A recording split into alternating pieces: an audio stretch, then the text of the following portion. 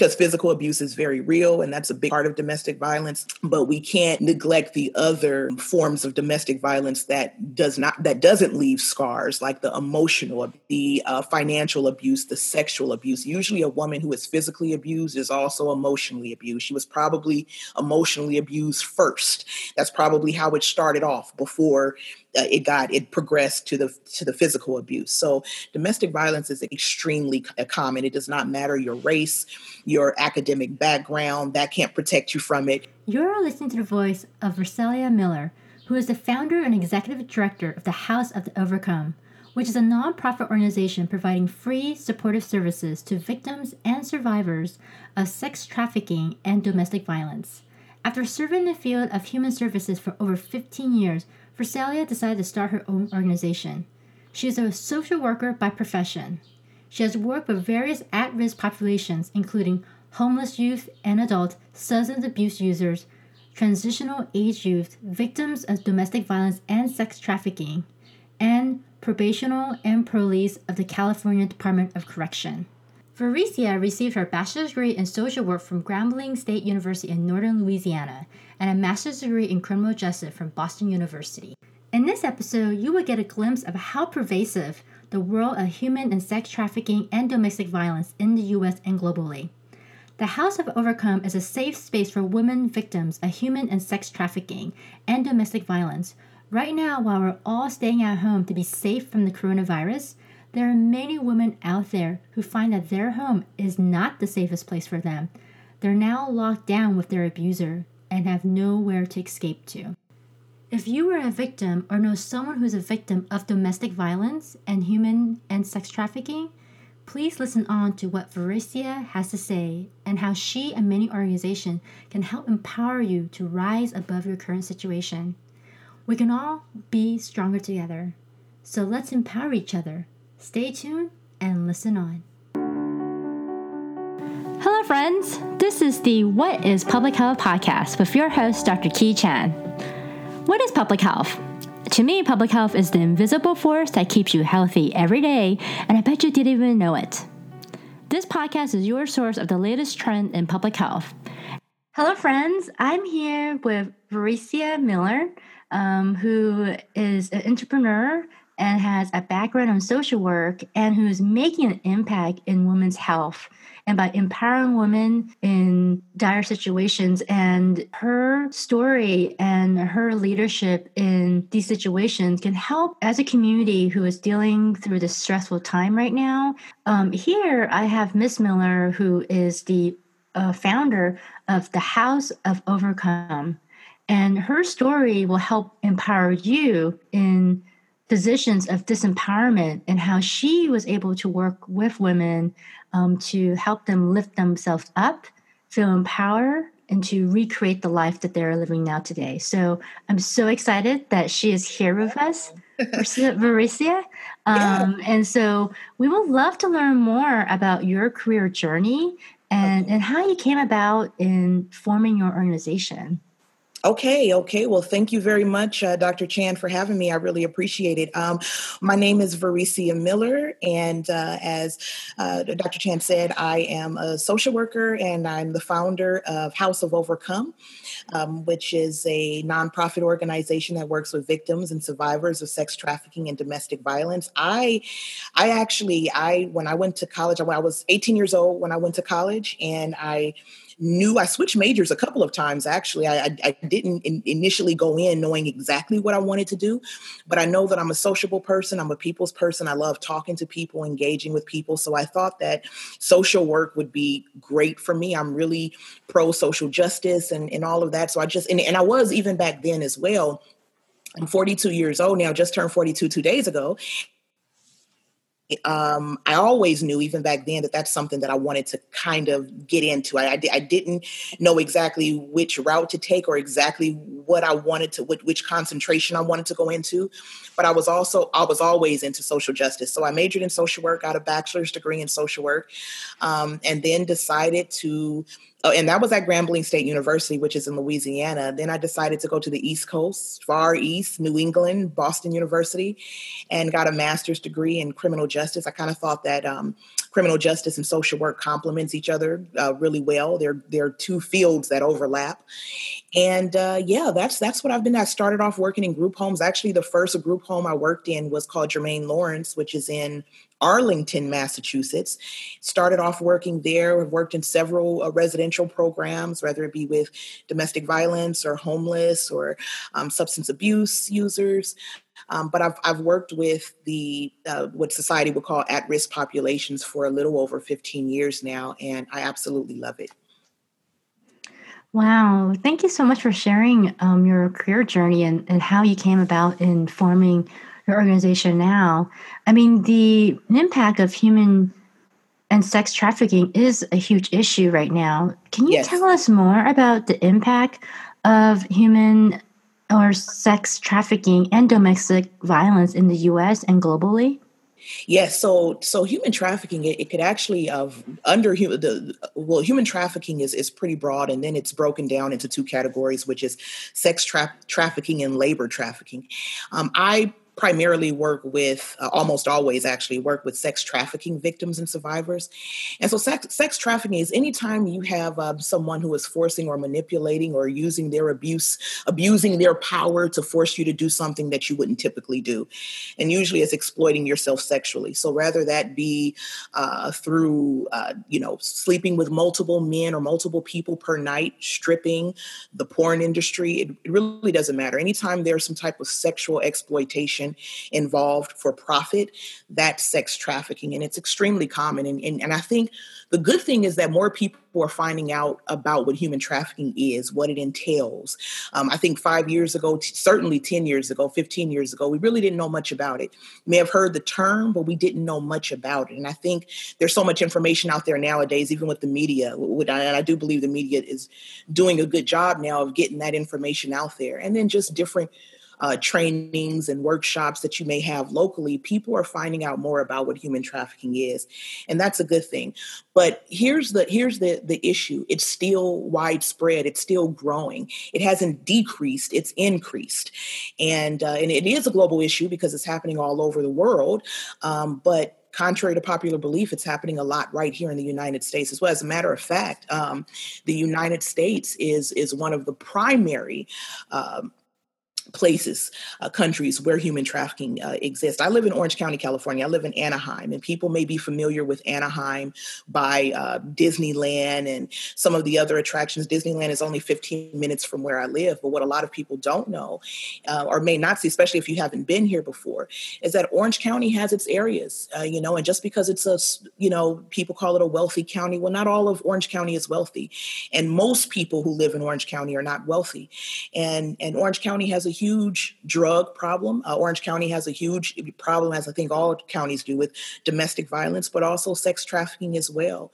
And so that's the impact. I think that's the impact issue right there, is that human trafficking is very common, and it's still subtle. And I think that's a big part of the reason why it's growing, is because it's subtle, it's underground. You probably wouldn't be able, and even though I've worked with so many sex trafficking victims myself, if I was walking down the street right now and someone who was a victim passed me by, I may not even know, even though I've been working with them for for a while now. So I think that's the biggest issue, is that it's widespread, it's growing. And even here in the United States, in this first world country, human trafficking is an issue. Thank you for sharing that, even though, we're walking down the street, you may not even notice who is being trafficked, right? Right. And the fact that, that human trafficking has two categories, like labor trafficking and sex trafficking. Yes. How, like right now, what are the numbers? Like how widely spread is it? Oh, it's pretty widely spread. So there was a recent U.S. Department of Justice stat, and actually this one came from the Polaris Project. So the Polaris Project is a nonprofit organization in Washington, D.C. They provide a lot of stats and information on human trafficking, sex trafficking in particular. And so the numbers are 27 million, approximately 27 million people, males and females, mostly women though, globally, who are victims or survivors of sex or of human trafficking. Now, I will say when it comes to numbers, it's kind of hard to quantify because it's very hard to quantify because most victims of trafficking are not reporting it. The numbers are coming from maybe a young lady or women who are in a sex trafficking or a residential program that caters to that population, or maybe numbers of arrests of women who have been arrested for human trafficking. But it's a very difficult thing to quantify because people are not reporting it. It's underreported for that reason. But it's estimated that 27 million people globally are victims of sex trafficking. That's all in this country and in other countries as well. In the United States, we can surmise that it's at least hundreds of thousands of women each year are being trafficked, and most in the United States, not all, but most are American-born women. So the belief that this is only happening in other places in developing countries because it couldn't possibly happen here is completely false. Most of the women here and most of the women who I've met and come in contact with who are sex trafficking victims are American-born. They may not be Californians or born in California, but they are American-born. Wow, that's such a scary number just to imagine that many women globally and also here in the U.S. Yes. Wow, and that's wonderful that your organization is helping women that are victim of human trafficking. Your organization also provides program for women who are victims of domestic violence as well. And what is the impact of that in the U.S. right now? What's the numbers on domestic violent cases? Yes. So I first want to say I really wanted to work with survivors of domestic violence as well. I'm not I've never been a direct victim of domestic violence, but I have witnessed it. My grandmother, who was a wonderful woman, she's no longer living. But my grandfather wasn't so nice to her. He was physically and emotionally abusive. And I did witness that. And I think being the indirect victim, someone who actually witnesses, doesn't experience it personally, but witnesses it, is just as bad as actually experiencing it yourself. So that's one of the reasons why I wanted to work with victims of domestic violence as well. I think a woman who has been in an abusive relationship through domestic violence can also relate to a woman who's been exploited sexually. So I wanted to work with both groups. Now, with domestic violence is extremely common. The stats will show that 1 in 3, you'll see some studies that will say 1 in 4 women have experienced domestic violence personally. Those numbers are probably much higher if we're talking about the women who've witnessed it, or individuals who have witnessed domestic violence, males and females, and that number would probably be much higher. So domestic violence is extremely common. And another thing that I wanted to mention about domestic violence as well is that historically we've only kind of paid attention to physical abuse because physical abuse is very real, and that's a big part of domestic violence. But we can't neglect the other forms of domestic violence that doesn't leave scars, like the emotional abuse, the financial abuse, the sexual abuse. Usually a woman who is physically abused is also emotionally abused. She was probably emotionally abused first. That's probably how it started off before it progressed to the physical abuse. So domestic violence is extremely common. It does not matter your race, your academic background, that can't protect you from it. Your race can't protect you from it. Your sexual orientation can't protect you from it. Domestic violence is extremely common. And if you have not experienced it personally, more than likely you know someone who has. So it's very common. Those are shocking numbers as well. Like it could be 1 in 3 or 1 in 4 women who have experienced domestic violence. And I would imagine that it may be underreported because there may be a sense of shame and guilt. Absolutely. And so that is underreported. And what can we as a society do to help address human trafficking and domestic violence? What do you think? That's really a great question. Before I kind of get into the evidence-based practice, because I want to kind of talk to your listeners and to you just from a woman's perspective, just how I would talk to friends who are all gathered around and we're talking without putting all of the academic stuff in it. So I want to talk straight first. So I think first of all, people have to understand that no woman wants to be in an abusive relationship. And I think we have to come from that understanding first, instead of being judgmental and saying, oh my gosh, how could she be with that person? Or how could she bring that type of person around her kids? I can understand that. I've been that person before too. And it's easy to judge when you're not in the situation. So I think that we have to first kind of get out of the mindset of how could she, how dare she, and try to be more understanding of the situation at hand. Take a look at your own life and your own personal experiences and your own decisions that you've made, whether it be relational decisions or some financial decisions or whatever it may be, that may not have been the best decisions. So that's kind of how I approach women who have experienced domestic violence. I come to them with no judgment, because even though I have not been in the exact situation, my choices haven't always been perfect when it comes to relationships. So I think that's the first thing that we have to do, is we have to approach women or people who we know may be in that type of situation without criticizing, without being critical. They already feel critical of themselves. They don't need any further criticizing or indefinitely not judgment. I think that's number one. But looking at it from like an evidence-based practice perspective, I think understanding trauma, the trauma-informed approach, understanding trauma-informed care, understanding what trauma does to a person, that can be very helpful in how you deal with a person, how you approach a person, how you talk to a person, how you interact with a person. So anyone who's in social services have heard of trauma-informed care or the trauma-informed approach. And if you haven't, that's definitely something that you want to look into, maybe take a workshop or a course on it, because it has a lot to do with how you develop a relationship with people who've experienced trauma. And I think that's two of the most important things we can do is come from a place of understanding, incorporate that trauma-informed approach. Also, if you have any resources for that woman, definitely provide her with the resources. And in her time, on her timing, we can't force anyone to get out of a relationship. So in her timing, hopefully she will accept some of those resources and get out of the situation that she's in. Wow. Thank you for sharing that what we can do as a society to support women, and what can we do to help your organization to move forward its mission? Well, and so House of Overcome is fairly new. It's newish. It's newish because we're 5 years old now. So we're still kind of at that grassroots level. That's how I see us. But we're a very impactful organization. We've been doing some free, every service that we provide is free.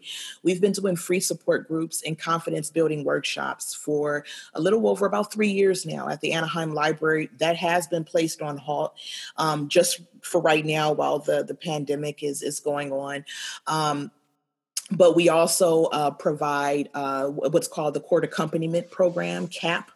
And the Court Accompaniment Program is basically where we provide transport to and from the Orange County Courthouse for any woman 18 and over who would like to get a restraining order against either her trafficker or her spouse or partner.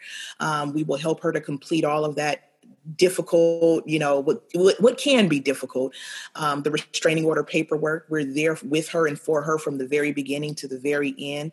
We provide all of that assistance. We're her emotional support as we sit there with her and walk her through the process. And then we make sure that she gets home safely through transport. Right now, we can't do the transport part, once again, because of the pandemic.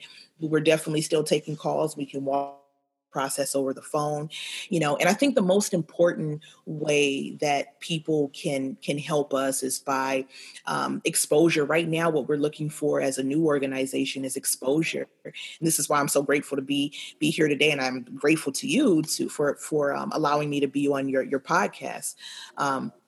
this morning. But yeah, the exposure is really important for us. We have a Facebook page. I'm more active on Facebook than anything. So the Facebook page, if you could share our post, if you could like our page, share our page with your friends, because see what that does is that once again, it provides that exposure. And I think that's the key word for us, so that other people will come onto our page and kind of see what we're all about. I have some really great information about domestic violence and sex trafficking on that page as well. So one of the most important things for us right now is to get the word out about who we are, what we do, the services that we provide. We have great services, and I could not speak confidently about these services or about House of Overcome if I didn't feel like we were doing the work, that we put in the work, that we're passionate about what we do, that we love what we do. We don't charge a dime for anything that we do.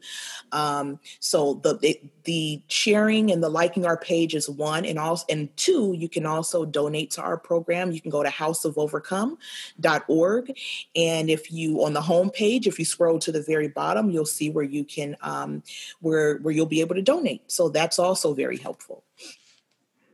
Well, thank you so much for sharing that. I think that helps us see that, like, even if we're not trained as social workers, but we can help spread the message Exactly. and then sharing this information, because I think a lot of people may not know, like, who are victims of domestic violence or sex trafficking, that there is Right. help and that they can get help safely. And the fact that you provide transportation, I think that's a safe mode of coming to a place and without being followed or scared Yes. that they're going to leave tracks where that person could do additional harm.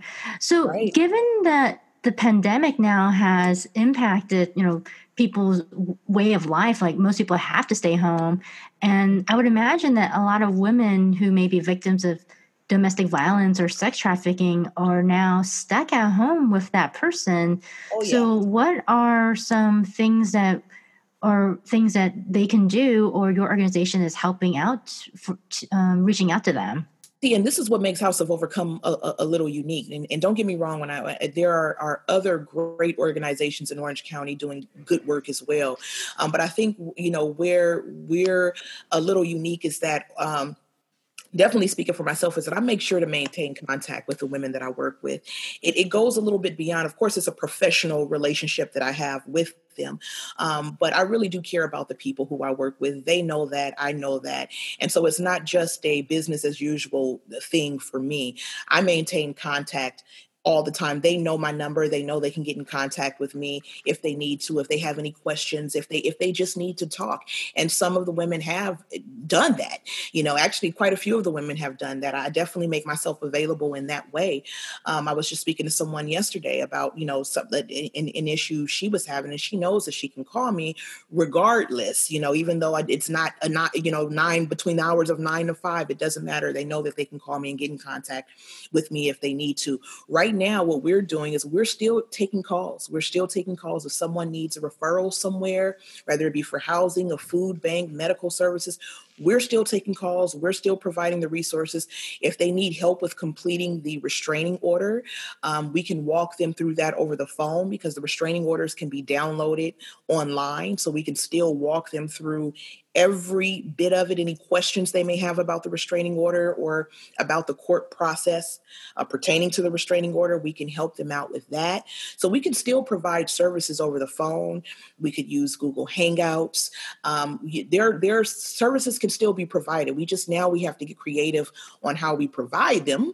But the services can definitely still be provided, and nothing stops at House of Overcome because of the pandemic. Now, it has had to be changed a bit. There are certain things that we can't do, of course, because of the self-quarantine and everything. But I think that's where I and other nonprofits have to get creative in how we're communicating with the people we work with. So, V, I would like if you could maybe share more about those services and programs. I know that Mhm. you mentioned that you help them fill out paperwork, but what are Yes, other programs? Because I would imagine that they need medical assistance and also psychological and mental health assistance. So, yes, yes. what programs can you elaborate on? Okay, so you know what? I'm so glad you asked that question. Because I didn't really talk about the support group and the workshop as much. So we have support groups, and the support groups are only twice per month. And I shouldn't say only. I shouldn't say only because they're really great support groups. And then immediately after the support group is our confidence building workshop, and it's called Funk You. That's FUNKYOU, and we talk about things like self esteem, self care, red flags in a relationship, what a healthy relationship looks like versus what a toxic relationship looks like. At every single meeting, there is food. We have dinner because the meetings are in the evening now. We have dinner. Discussion is always better over with dinner, with food. So we come together, we have food, we talk, we discuss these things. And I think this is not group therapy yet. It's very therapeutic because anytime you're around someone who's experienced some of the same things that you have and who can relate to you and you don't feel judged and you're in a comfortable space amongst a small group of women who know exactly what you're talking about, that within itself is therapeutic. So when those women come and they know they're there amongst their sisters, not their blood sisters, but their sisters through experience, they know that they're there with me, a facilitator who is not there to judge, to talk about, to throw their past in their face. Like none of us can afford to do that. We all have a past. So that within itself is very therapeutic. And I think that's why our retention is so good. Women love to come. Women want to be there. At least most of them do. And they enjoy being there. It's never something that I can force anyone to do. These are not required groups. These are voluntary groups. And we just talk about a lot of the things that pertain to them, that pertain to their situations, to their stories, to their lives. And it's very informative, yet it's an informal setting, and we have a good time. So that within itself is therapeutic. But if they want the one-on-one therapy that most women need after experiencing, what they've experienced, I can definitely refer them. I'm pretty familiar with a lot of different resources in Orange County. Orange County is big, but it's not that big, and I'm pretty, familiar with a lot of the resources here, and I can definitely refer them to different either social workers or therapists or psychologists who they can speak with one-on-one. So that's the other part of the program. Outside of the court accompaniment program, we also have support groups and we also have confidence building workshops. Thank you for organizing all these programs and workshops and dinners and these social gatherings, because I think it makes such a difference that, it's not just like a website that people just get factual information, but there's actually a person on the other side of this website who really gets to know you at a personal level and give you space, a safe space. To be yourself. And that is so rare to find that. So really thank you for having this organization. No. So V, how did you come up with the idea of establishing the House of Overcome and even the name and the type of programs that you just shared? Well, you know what, Dr. Chan, I've been in social services for so long, like it's been a little over 15 years now. I love social services. I love working with nonprofit organizations. Most of the companies that I've ever worked for have been nonprofit organizations, and most of them have been wonderful. I think most nonprofits are genuine, are legit, and do great work. But I just felt like for me, it just made sense to kind of branch off on my own. I kind of feel like I'm a leader, by nature. I've always had more of what's the word for it? I've always looked at myself as a leader, and so even though I've had some wonderful bosses over the years, but I kind of felt like, you know what? I've worked in nonprofits for so long. I've worked with at-risk populations for so long. There's always something more to learn, something that I can, get better at or improve at. But for the most part, I'm pretty good at what I do. So I want to branch off and do my own thing. It was like the next logical step for me is to start my own organization and have more of a say in the direction of the organization. I think you can only do that when you start your own. And so that's what I did. I did that 5 years ago, or almost 5 years ago. And I'm so glad I did. I'm so glad I did. And House of Overcome, the reason why I came up with that title is because ultimately the vision for the organization is to be a transitional living home a long-term transitional living home for victims of domestic violence and sex trafficking. And so I felt like House of Overcome was appropriate because anytime a woman who gets out of those types of relationships or circumstances, you have to be an overcomer. It's such a difficult situation to be in. Both situations are so difficult to be in that if you can get out of it, or if you're trying to get out of it, you are an overcomer. It's a very difficult thing to do. And not everybody makes it out. So for anyone who does, or really putting forth that effort, you are an overcomer. And so I just felt like House of Overcome was an appropriate name for the organization, given the population that I work with. I know that you mentioned the programs and the services that your organization provides. What about housing? I think that's probably one of the biggest questions that most victims are thinking like, okay, if I were to leave this situation, where will I go and live? Absolutely. And see, this is why I would love, and that's one of the main immediate needs. So if you're working with domestic violence survivors or trafficking survivors, they're trying to get out because most are very dependent on the abuser. And so when they're trying to get out, where do I go? Though California is a huge state, Orange County is pretty big as well. I think the resources are lacking. You have some great programs here in California, but not enough. If we're talking about the number of women compared to the number of services, you have way more people who are needing the services than we have the services to provide. And this is why I really look forward in the near future to House of Overcome being able to provide housing, immediate housing and long-term housing, not 30-day shelter, not, a 3-week, 2-week shelter, though there's nothing wrong. Shelters are important too. But ultimately, they need a place to not just go for a short period of time, but go to rebuild a foundation and get back on their feet again.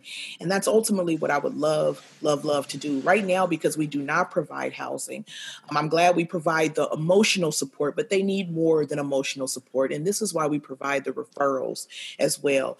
We cannot provide housing, but we can definitely provide the referrals. They may not know of different shelters or transitional living homes in the community, but I do, and then the hope would be that those places that I refer them to have openings, because a lot of times they're full, and that goes back to what I was saying a few seconds ago, is this is why we need more housing resources. And a lot of times, because they are full, oftentimes, a lot of the women go right back to the situations they came from and that they tried so hard to get away from. So I really have high hopes and for House of Overcome. I think it would be a much needed additional resource to the resources that we already have here in Orange County. Well, that's great that your organization provides referrals to places for housing or temporary housing or transitional housing. Once they make contact with these organizations, what is the wait time to find a placement, or what's the process or criteria for a woman who are in these situations to have temporary housing? So another really great question. I used to work at a place, it's in Los Angeles County, but it's not far from Orange County at all. And it's called Women and Children's Crisis Shelter. It's a 30-day, a great program, by the way. It's a 30-day program for victims of domestic violence and their children, a 30-day shelter program. When women call the hotline, they can get in right away, literally right away, the same day if there's an opening.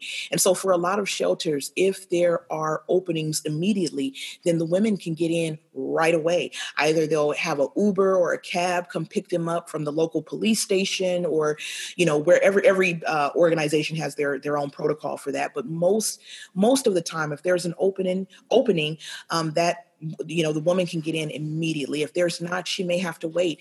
And see, once again, the problem is that we have more women needing the services than we have the services to provide. So usually when you call these homes or these shelters, they are full.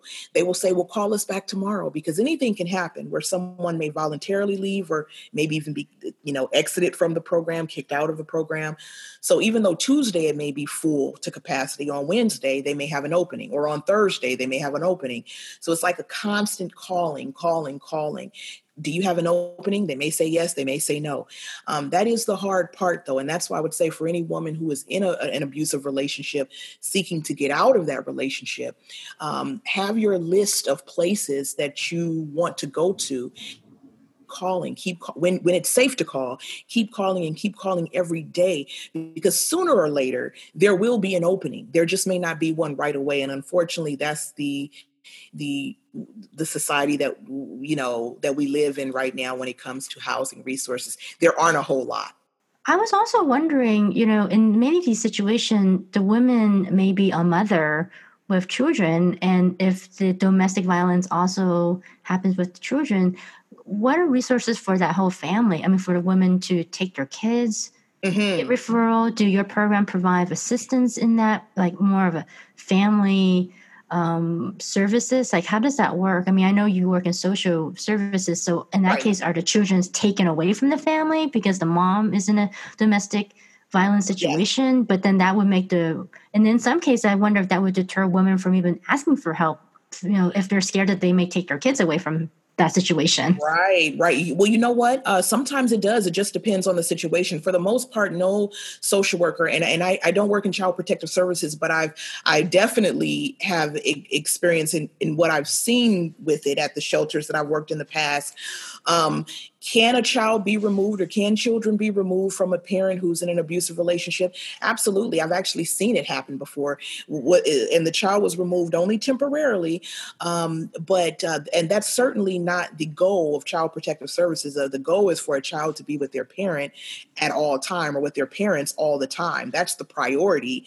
That's always the goal. But if mom is in an abusive relationship, and by some way she's involved with the, DCFS, if she continues to stick with that relationship, or in that relationship where she's also putting her child in harm's way, just even by witnessing it. I mean, there was once a time when witnessing domestic violence wasn't enough to remove a child from the home. Nowadays, it doesn't matter how great of a parent you are, your parenting skills will be called into question with that social worker if the child is even witnessing domestic violence in the home. So though the priority is for the child to stay in the home, the child has to be in a safe home. The child has to be in a stable home as well. If DCFS gets involved, it can be a long process of a very uncomfortable situation. So that can definitely be an issue. Now, House of Overcome does not, the housing that we will provide in the near future, God willing, it won't be for families. It's just for women only. There are other organizations that do provide shelter for families, for entire families. Right here in Orange County, you have Thomas House. You have Colette's Home, Women and Children's Crisis Shelter.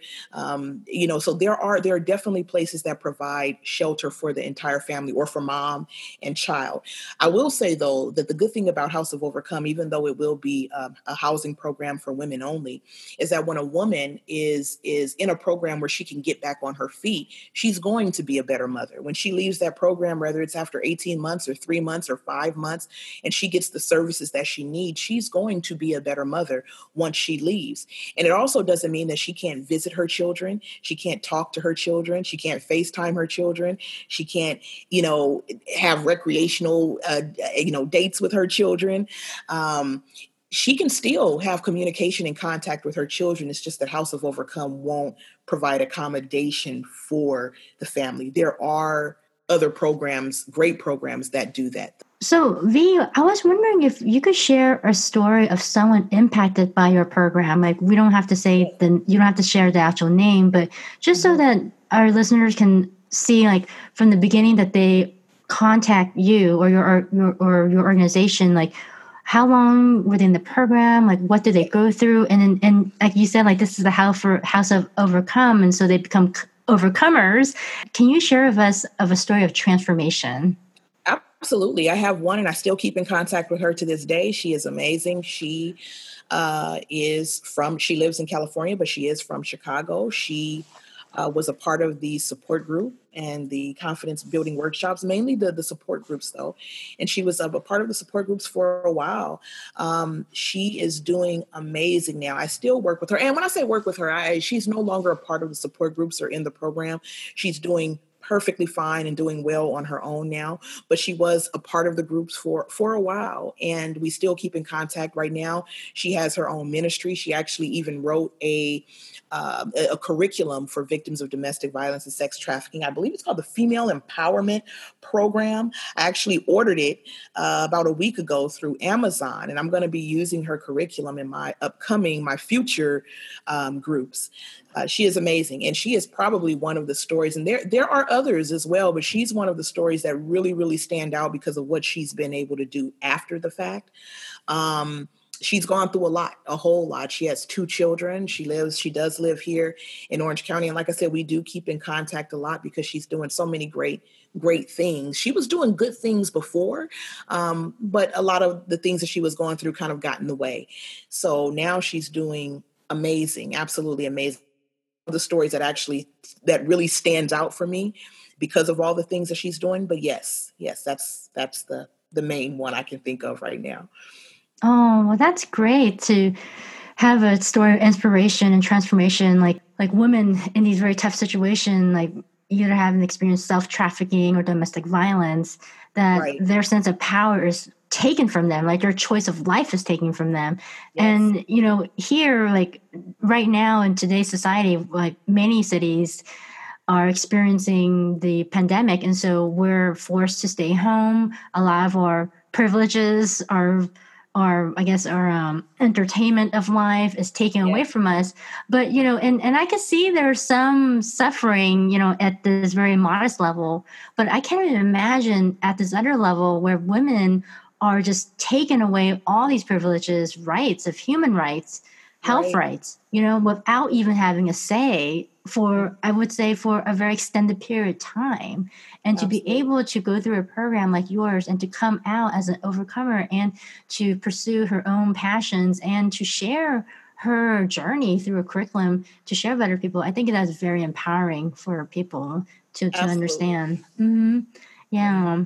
Especially, I think, because a lot of these women who get into abusive relationships or exploitative relationships have experienced abuse all throughout their lives.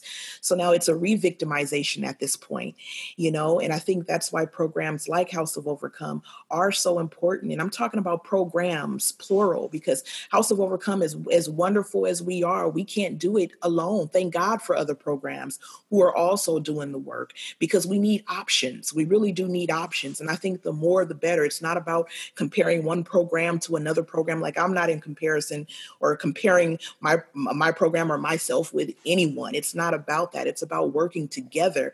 And whatever I can't provide, perhaps you can. Whatever you can provide, we can. It's really about working together, filling in service gaps, because it's not about us. It's about them. And if I was a victim of sex trafficking or domestic violence, I would want there to be multiple programs available to me that I can go to, because maybe one can, do one thing and then the other program can do something completely different.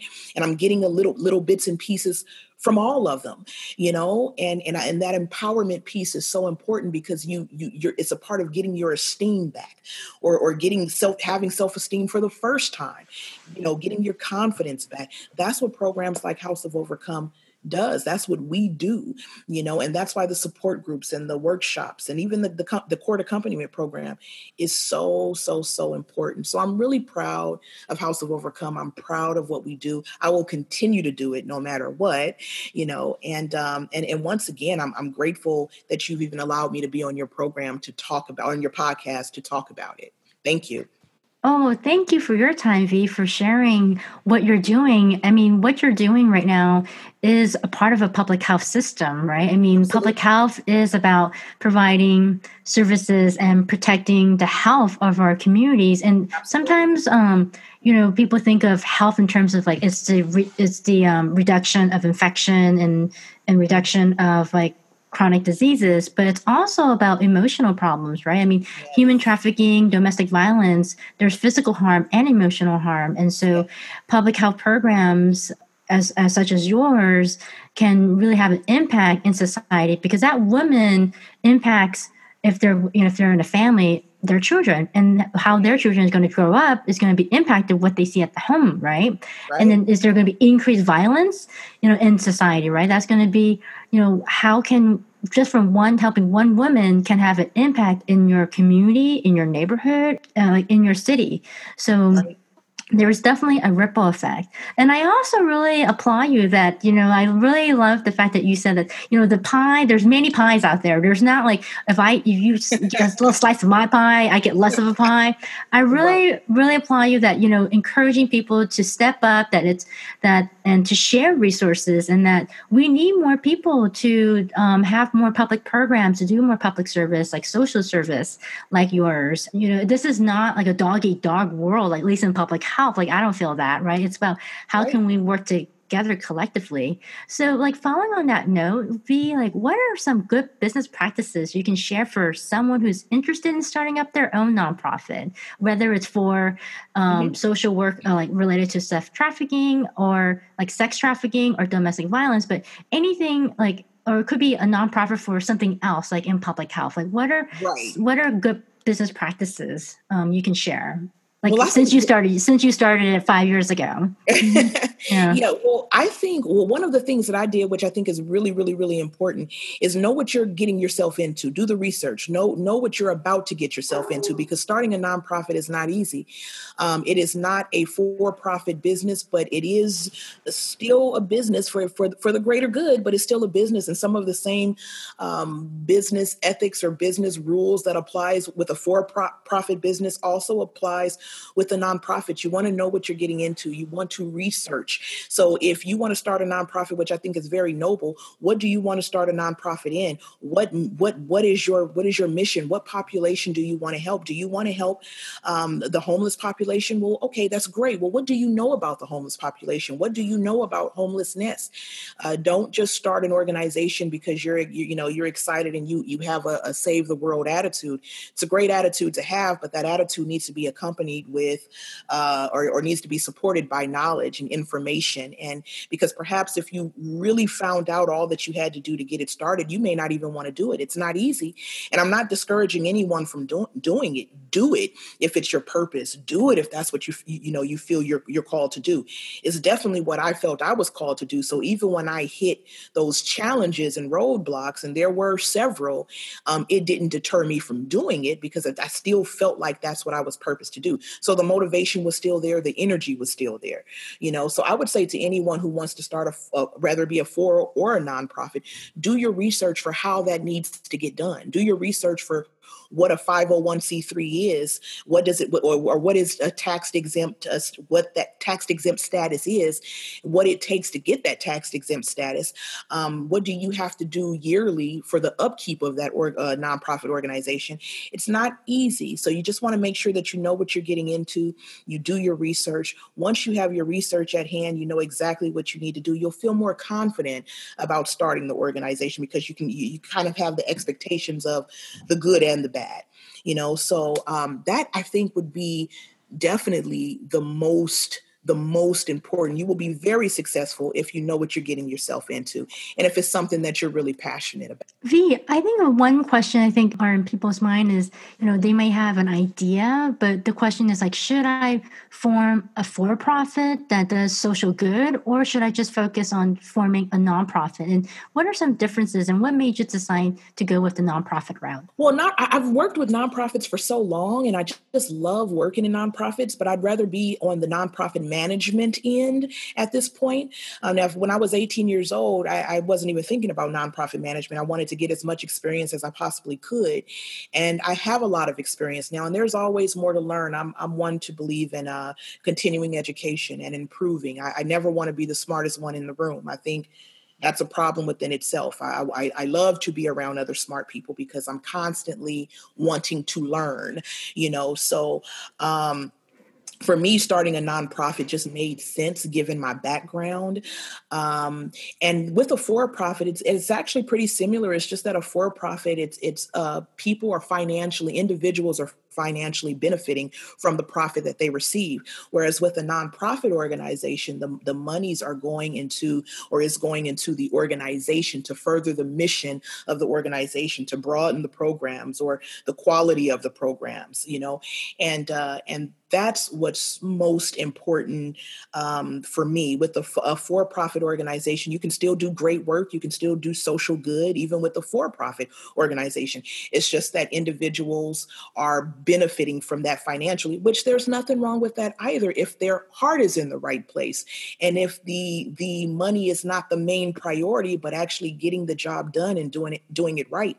So at the end of the day, whether it's a for-profit or a nonprofit, that part doesn't matter so much as what are the motives of my heart? Is my heart really in this, or do I have some other motive? Now, if you have some other motive that's not legitimate, that's not genuine, you won't be in the business for too long, whether it's a nonprofit or a for-profit. You won't be there for too long. It's going to crumble, or you're going to crumble at some point in time. And that's why I think the passion is what's most important. Your love for it, your experience, your know-how, all of that has to come together. Yeah, that's so true. It has to stem from passion and also your values of what type of contribution you want to make professionally and personally. And especially like during times like this of uncertainty of the economy, like there's layoffs and just, it's a lot of small businesses are closed, clients and customers are not available. And even in your organization, I imagine that maybe women can't really travel outside now because they can't, Right. But I mean, now because everything's on the internet, they can connect with you virtually. So I mean, at the same time, like, not seeing that floodgate of people coming in may deter someone from like, oh, I'm not making a huge profit anymore. Am I making an impact? But if it stems from true passion and based on your values, regardless of one person or 100%, you're making an impact on one person, right? Absolutely. So, what I'm saying? So I think that's so true. Like if it has to really stem from passion. And to follow up on that note, like, since you've decided to go for the nonprofit route, like, can you share advice on like marketing, operation, and funding? Like, how do you communicate your offering, and what is your organizational structure?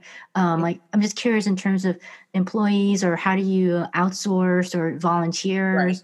And then also, a lot of your services are free to your participants. So, but how is that funded to keep your organization afloat?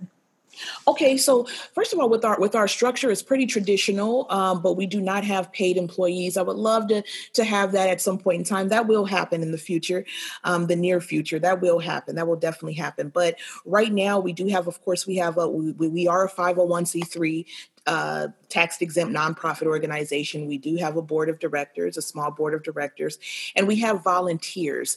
Me, as the executive director and founder, I'm not one of those executive directors who's sitting at a desk on a computer all day doing all of the administrative work. Administrative work is very important as an ED, but I'm the type of person who like to be hands-on, like to be involved in the best way, not a bad way, in the best way. And I love being involved. I love knowing what's going on instead of delegating to everyone else and then finding out from someone else what's happening, what's going on here, nothing wrong with that. Everyone has their own style, but I really do like to be a part of what's going on and a part of the growth of this organization, a part of its impact. And so with the organization, with funding, we get funding from several different streams. First of all, I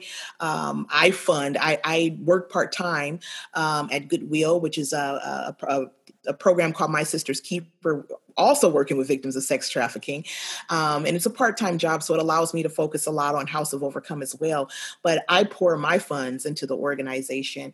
The board of directors, we have a small board of directors, but they're very generous in helping out as well. We also just received a grant from an organization called the Pollination Project in Berkeley, California. And it was a seed grant, but it was very, very helpful and allowed allowed us to start our legal advocacy program, which is CAP, the Court Accompaniment Program. We also have partnerships. Most of our partnerships are non-paid, but one is paid. And so we get funding through, and we also get in-kind donations as well.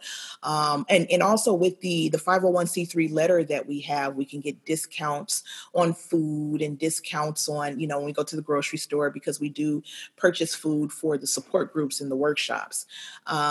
So yes, it comes from different sources. Our services are free. But with the funding that we get in with, through self-funding the program as well, we've been able to stay afloat. We haven't had any major issues, but I know that as the program grows and once we get a home and different things like that, the grant funding and the donors and all of that's going to be extremely helpful to us even now, but definitely more than. We haven't had any major issues with, funding or finances or anything like that. We've been able to stay afloat, and I'm grateful for that. And how do you market your programs and your services? Oh, yeah. Okay. So we market through a number of different ways. I am on Facebook. We do have a website, houseofovercome.org. That's HOUSEOFOVER. COME.org. I'm also on Instagram. I'm not very active on Instagram, though it's mostly Facebook. I should be active on Instagram, really, but Facebook and our website. But I also do a lot of networking. So I go to a lot of one of the reasons why I'm so familiar with a lot of companies and people and organizations in Orange County is because I put myself out there. If you want the exposure, once again, is really, really, really important. And you can't get exposure sitting at home, or going to work and then coming straight home. Like, you have to get out there. You have to put yourself out there to be met, and for people to know about who you are, what you do, for people to be able to see you face to face, shake hands with you, speak to you, talk to you, and kind of see what you're all about, what your organization is all about. And I definitely do that. There's several different meetings here that take place once a month, sometimes twice a month here in Orange County. I make sure I'm at those meetings.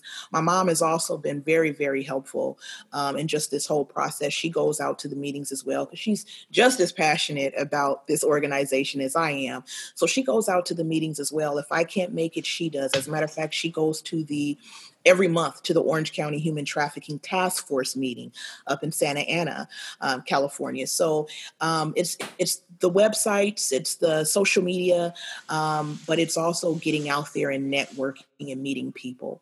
The advice that you just shared is applicable to anyone Absolutely. Working in nonprofit or for-profit, right, is thinking about how to market their services and using social media channels. And I mean, the organizational structure is different for a for-profit and nonprofit. But funding through funding your programs either through actual monetary funds, through grants, or even through volunteer is a way to keep your organization afloat. Yes. So that's great to hear. Given that we're in a current tough situation, a historical moment with the coronavirus pandemic, how has that impacted your organization? Like, did you have to close down programs? Did you notice any decrease in funding or reduction in participants?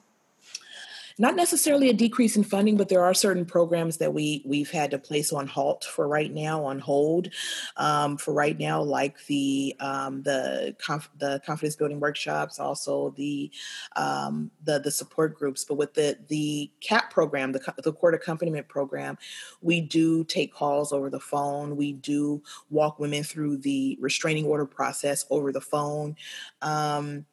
And, unfortunately, we can't do the transports right now, but that will be up and running. I really do believe, it's sad what's going on right now. It's horrible. It's almost like surreal. Can't even believe what's going on right now.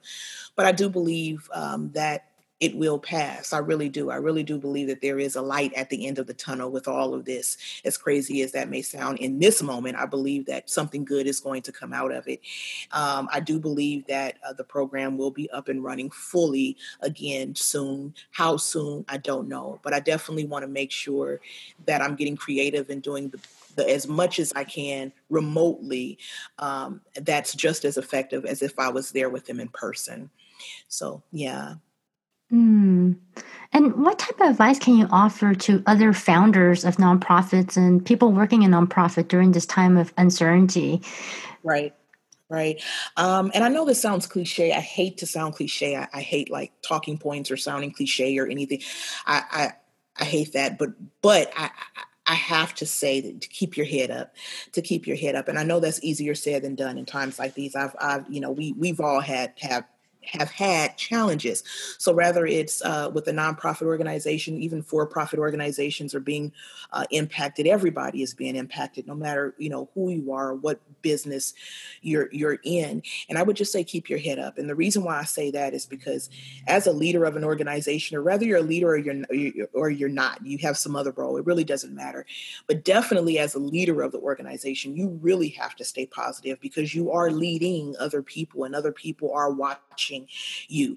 And once again, I know it's easier said than done. It's not easy. It's hard. I acknowledge that. I understand that. But me being negative or it hasn't made the situation better. Me being negative, me leading in fear has not made the situation better for me. It will never make the situation better, whether it's this or something else. So I'd rather be positive. I do believe that there is a silver lining in all of this. I really do. I actually put that on my Facebook page about a week and a half ago. I really do believe that that something good will come out of this negative situation. But as the leader of this organization, I can't be negative. I can't lead like that. I can't have that type of energy around the people who volunteer with me, who help me, who still call me to check on me. Keep your head up. Everything will be all right. That's the main thing that I could say to anyone who has an organization right now, to anyone who's going through it right now. It's not hard for you and you only. It's hard for everybody. So keep your head up and know that you're not alone. We're all dealing with this together.